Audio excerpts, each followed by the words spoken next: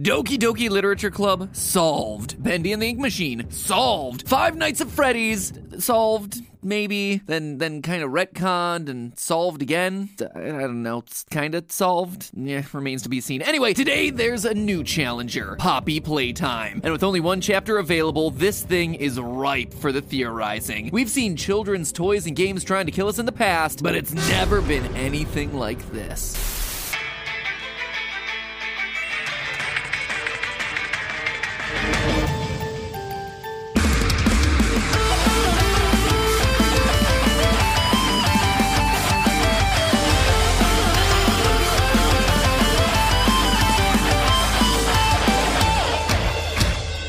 Internet, welcome to Game Theory, where today I wanted to start off by introducing you to our latest piece of merch. Say hello to the Maddie Pally doll. Maddie Pally, the perfect friend for every theorist.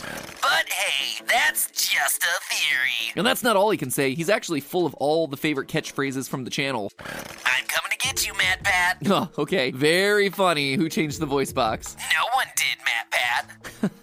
Okay. I'm going to kill you, Matt Pat, and that's no theory. And we're done with that one. Why do I always end up with all the creepy possessed stuff? Guess it's just kind of the brand now, but hey, Poppy Playtime, the latest horror craze filling the void of emptiness as we asymptotically approach the release of Security Breach. If there's a formula for indie horror, this thing checks all the boxes. Simple creative gameplay? Check. Horrific childhood playthings? Check. Mysterious hidden lore sprinkled throughout? Double check. So today we're gonna look at the first chapter to start piecing together what's really going on in this game and what's gonna be coming in the future installments. And let me tell you this, while it may certainly look similar to the dozens of indie horror games that we've seen in the past, this one has some unexpected twists that make it all the more surprising and the more terrifying. And I gotta say, for the first time in what seems like forever, there's no malicious AI trying to steal your identity to escape their video game prison by hopping into your body. No matter what else this story entails, big props on being creative on that one. When we boot up Chapter 1, we're told that we're taking on the role of an ex-employee of the Playtime Company, finally returning to the factory years after everyone mysteriously disappeared inside. If that's not a theorist invite, I don't know what is. What happened? Why are we the ones who remain? One click into this game and already there are so many questions circulating around. So, to start our adventure, we receive a note informing us that these missing employees never actually left the building, alongside a VHS tape that introduces us to the titular character Poppy Playtime, a doll with hair that smells like poppies, weirdly realistic eyes, and the ability to have actual conversations. She is the first truly intelligent doll in the world. A little girl can talk to her. Poppy gives her answers. Which, gotta say, is a whole lot of red flags right off the bat. I've played enough horror games over the years to know that when inanimate objects start talking to you, you start running in the other direction. But, I don't know, it's a game. What else am I gonna do? I'm curious, so off to the factory we go. Right off the bat, we find a giant version of the popular Playtime Company mascot, Huggy Wuggy. Huh, those cold dead eyes aren't ominous at all. Sure, nothing bad's gonna come from this guy. Now, watching playthroughs of Poppy Playtime, there is one thing that immediately stands out. Everyone high-fives Huggy.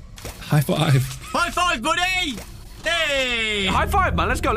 Even me. High five, Huggy. Boom! Apparently there's just some sort of primal reflex in our monkey brains. Raised hand equals high five. From there, we unlock the second hand of our grab pack. We get to build one of the toys, and look, it's that Muppet reject that we met earlier, except now he's trying to kill us. Oh no, who could have seen that one coming? I mean, to be fair, it is a legitimately terrifying encounter. Once we manage to escape the nightmare by throwing him down into the factory abyss, we see a large flower on the wall, along with all sorts of warnings about why we shouldn't go through that door, but nah, those people clearly didn't know what they were talking about. We plow our way inside and find Poppy herself resting inside a glass case. Without any forethought or concern for our own well-being, we rip open the case because, of course we do. Do horror games not exist in these universes? We almost died in the arms of this giant Sesame Street reject. Let's just make our presence known to the creepy living doll now. The lights flash, Poppy's eyes open, and we get the final line of the chapter. You opened my case. And that's it. Big old cliffhanger for the next installment. But is it just me, or did it feel like there was something more going on here? Who am I kidding? Of course there's something more going on here. This is a modern indie horror game. There's hidden lore all over this thing. For starters, let's rewind a bit to take a closer look at Huggy Wuggy himself. We know from the opening placard that the toy was made in 1984 and became Playtime Company's most popular mascot, but how do you go from this to this? Toys just don't come to life, unless Toy Story was right all along.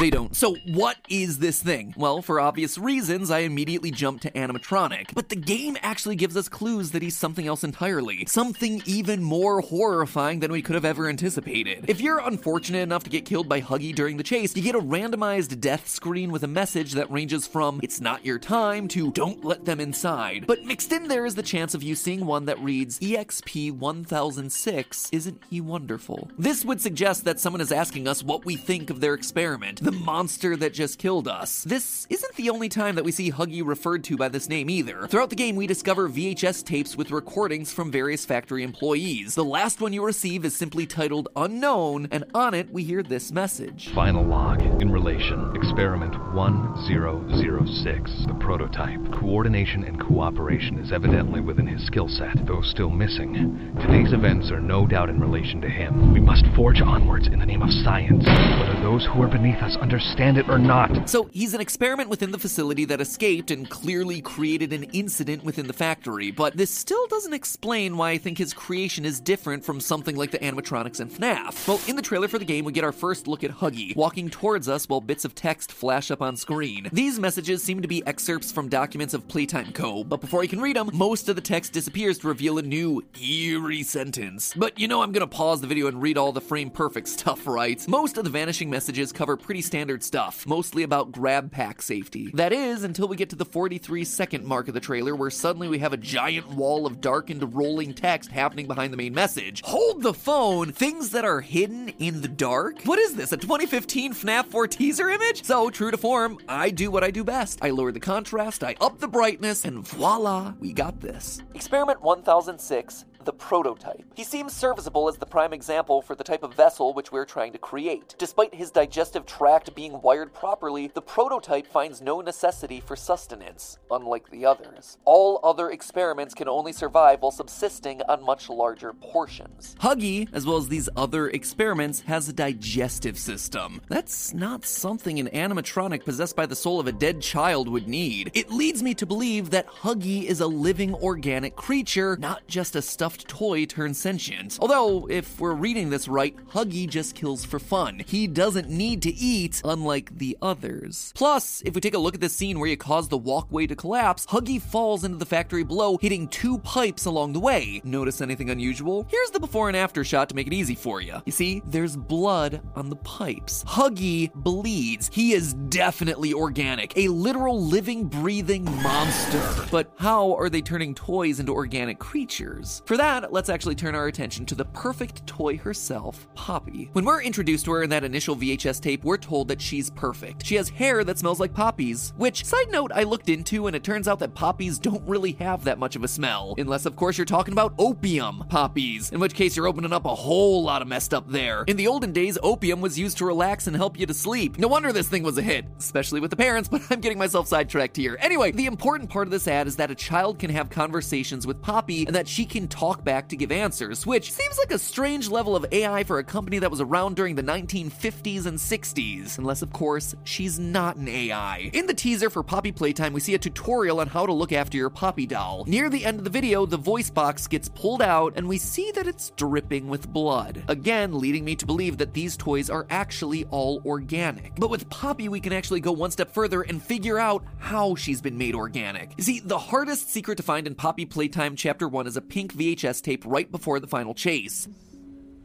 Wait. Oh my gosh, is that it? Oh, no! If you're an athlete, you know the greatest motivator of all is the fear of letting your teammates down. After all, a team is only as good as its weakest link. So you owe it to those wearing the same jersey as you to be your best every time you step on the field. That's why there's no vape in team. When you vape, you can expose your lungs to toxic chemicals that can damage your lungs. If you're a step behind, the team's a step behind. Brought to you by The Real Cost and the FDA. Way! Wow. Oh my gosh, that was it! Well done. Wow! I'm assuming the game really doesn't want me to do this, but I don't care. Because I found the lore.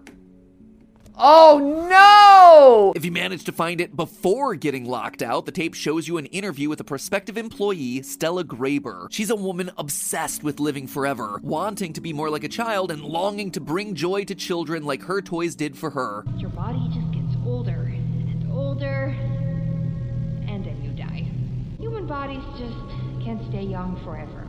This tape feels really random in the grand scheme of things. Like, why would we be shown this? Well, it starts to make much more sense in the context of living organic toys. Based on the way that she talks, Stella would be the perfect candidate for some experiments that Playtime were running. I believe that they used employees, specifically Stella, to make Poppy. Not just transferred her consciousness either, but used her physical body, their digestive systems, their brains, and in the case of Poppy, Stella's eyes. It seems like an extreme leap to make, but look at Poppy's eyes in the video. Tell me that those aren't human. You don't just add capillaries to your cute little doll's eyes. This would also align with the whole bleeding thing. Organic bodies made of flesh and organs that can bleed. It's also worth mentioning that the voice actor for Stella is the same as the voice actor for Poppy. This may just be because of limited voice actors, but it also feels like an interesting detail to call out. If I'm right about Stella and Poppy being one and the same, I think it gives us a pretty good idea of what her part is in the wider story. The general consensus online is that Poppy is gonna be the big bad. I mean, the game's got her name on it after all, but for me, I'm not so sure. I don't believe that Stella would be mad about being turned into a toy. I think that, honestly, she'd be delighted. She would not be delighted, however, in being locked away in a sealed glass case. Listen to that final line again when we open the glass case at the end of chapter 1.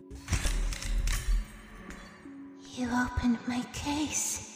It sounds like a confused, but thankful response. By being locked away, she hasn't been able to go out into the world and bring joy to children. It's not much of an existence living inside a tiny box. Believe me, I know, doing this many videos every week, I've become very used to the confined space of my recording closet. Us coming along and freeing her? I think that's gonna be the rescue that she's been longing for. Some of the death messages also lead me to believe that Poppy isn't trying to kill us. Look again at these screens. I need you alive. It's too early to die. Death isn't permanent. Who is talking to us in these screens? Well, I think it's Poppy. She's the only other character that we've been introduced to so far, so if it's not her, it kinda has to be someone else that we haven't really met yet. She's calling out to us. She needs us, and it's not just for her sake either. Another death screen reads, "More lives are at risk than just yours." Whoever this person is, they're hoping that we can help all of the vanished employees. And it doesn't end there. There's one final death screen to call out. This one, which looks like somebody head-desked their keyboard repeatedly, but it actually appears to be Cyrillic characters, or at least approximately close to Cyrillic characters. For those of you who don't know, Cyrillic is the alphabet used for Slavic languages. Places like Russia, Bulgaria, the Ukraine, you know, the countries that give new meaning to the word cold. Who knows, maybe the languages all look this way with the extra accents and swoops because people trying to write them are shivering all the time. Anyway, for it being Cyrillic, it actually looks to be a simple substitution cipher, with different characters representing different characters from the Latin alphabet that we're more familiar with. Notice these two in a row right here, probably EE or OO. Using that as our base and trying lots of different combinations, we can't come to a definitive conclusion. There just isn't enough letters here, but stay, they need help certainly fits the pattern that we're seeing in the letters, which again hints at the fact that these are people, ex-employees trapped inside the bodies of the monsters looking to escape. All of this points to Poppy becoming our companion. Maybe she'll help us solve puzzles by getting into spaces that we can't, or she'll be able to distract the monsters while we progress, or she'll just be our guide through the factory maze, kind of like GLaDOS the potato from Portal 2. But in some small way, I think that she's gonna be helping us both save herself and all the others. So if Poppy is our helper, then who's our big bad? Well, remember the trailer? While discussing Huggy, it mentioned others. So did the VHS tape. We know that Huggy is experiment 1006, which, if this scientist has any respect for logical procedure, would imply that he's actually the 6th experiment they've created. Sure, they call him the prototype, but he's gained that name because, as the trailer said, he seems serviceable as the prime example for the type of vessel that we're trying to create. So they thought they'd got the experiment right that time, but clearly there were others before him, all with cognitive ability, but these ones are gonna be hungrier. They're gonna be more bloodthirsty than Huggy. And gotta admit, he was already pretty bad. So then who or what came before? Well, during the course of the game, we're actually made aware of 5 other toys that Playtime creates: Candy Cat, Boogie Bot, Brawn, Cat Bee, and a pink version of Huggy, which we'll call Ms. Huggy. If Huggy was experiment 1006, with with 5 other toys available, I think it's likely that they're gonna be the monsters that show up in future chapters. But kicking us off in Chapter 2, I believe, will be Cat Bee. Why? Well, because as much as there are references to all the other toys throughout the factory, Cat Bee's the one that has an active part in this chapter of the story. After getting the storeroom tape, we see a conveyor belt, which is covered in Cat Bee parts. Once we crawl through the vents, we end up at an assembly line, where we then proceed to activate and create a Cat Bee toy. The others have all been background characters to the chapter, but we actively create Cat Bee, which seems like a metaphor for the humans creating monsters, and that points me in the direction of Cat Bee being our next big bad. But all of it leaves me with one final question. Clearly, Poppy put Playtime on the map in the 1960s, based on the vintage style of the Poppy ad and the fact that the ad is actually in color, which is something that wasn't available until the 1960s. Huggy Wuggy was invented in 1984, after Poppy. So if Poppy was a human experiment and she was perfect, then why are Huggy and all the other experiments then monsters? Well, my theory is that Poppy was a human experiment done back in the 1960s and was a roaring success, but the secret to how it was done was kept under wraps. And as dolls came out of fashion, the company had to evolve, creating new colorful toys like Candy Cat and Huggy Wuggy. We can see, based on the toy packaging, that this went on for some time. Huggy's packaging is very similar to those of the 1980s. Boogie Bot and Candy Cat look much more like toys from the early 2000s. Clearly, the company was able to survive for a long time, but it wasn't enough to keep the company afloat, and so someone in the factory decided to pursue new innovations to bring Playtime Co. back to its former glory. Innovation is key, after all, as we see in one of the death screens. Without any knowledge of how they managed to successfully create Poppy, the scientists get to work trying to recreate the magic. Toys that would come to life, acting like pets for children, bring them joy. Once again, they succeed in creating something organic, but they miss the one human element that made the original Poppy experiment successful: willingness. Stella was the perfect subject. She seemed like she'd be over the moon with living forever as a child. However, our scientist may not have known about Stella and what made her, and therefore Poppy, special. I bet you that characters like the disgruntled storeroom worker Rich that we meet in the tapes are people that have been turned into these monstrous toys. He doesn't seem all that pleased with the company making his life difficult, and we know that although they may have a clean, sparkly outward image, Playtime don't tend to treat their employees very well. Wouldn't be too hard to believe that they saw the tape of Rich complaining and decided he needed to be disciplined in a very special way. But Rich doesn't have that childlike wonder of Stella or that natural love of toys, and so when he gets made into one, he becomes a monster. The experiment backfires and starts killing the employees. The scientist locked himself away in the same room that we found Poppy. She was patient 0, locked away in the case to protect and study her, until of course we come along and set her free.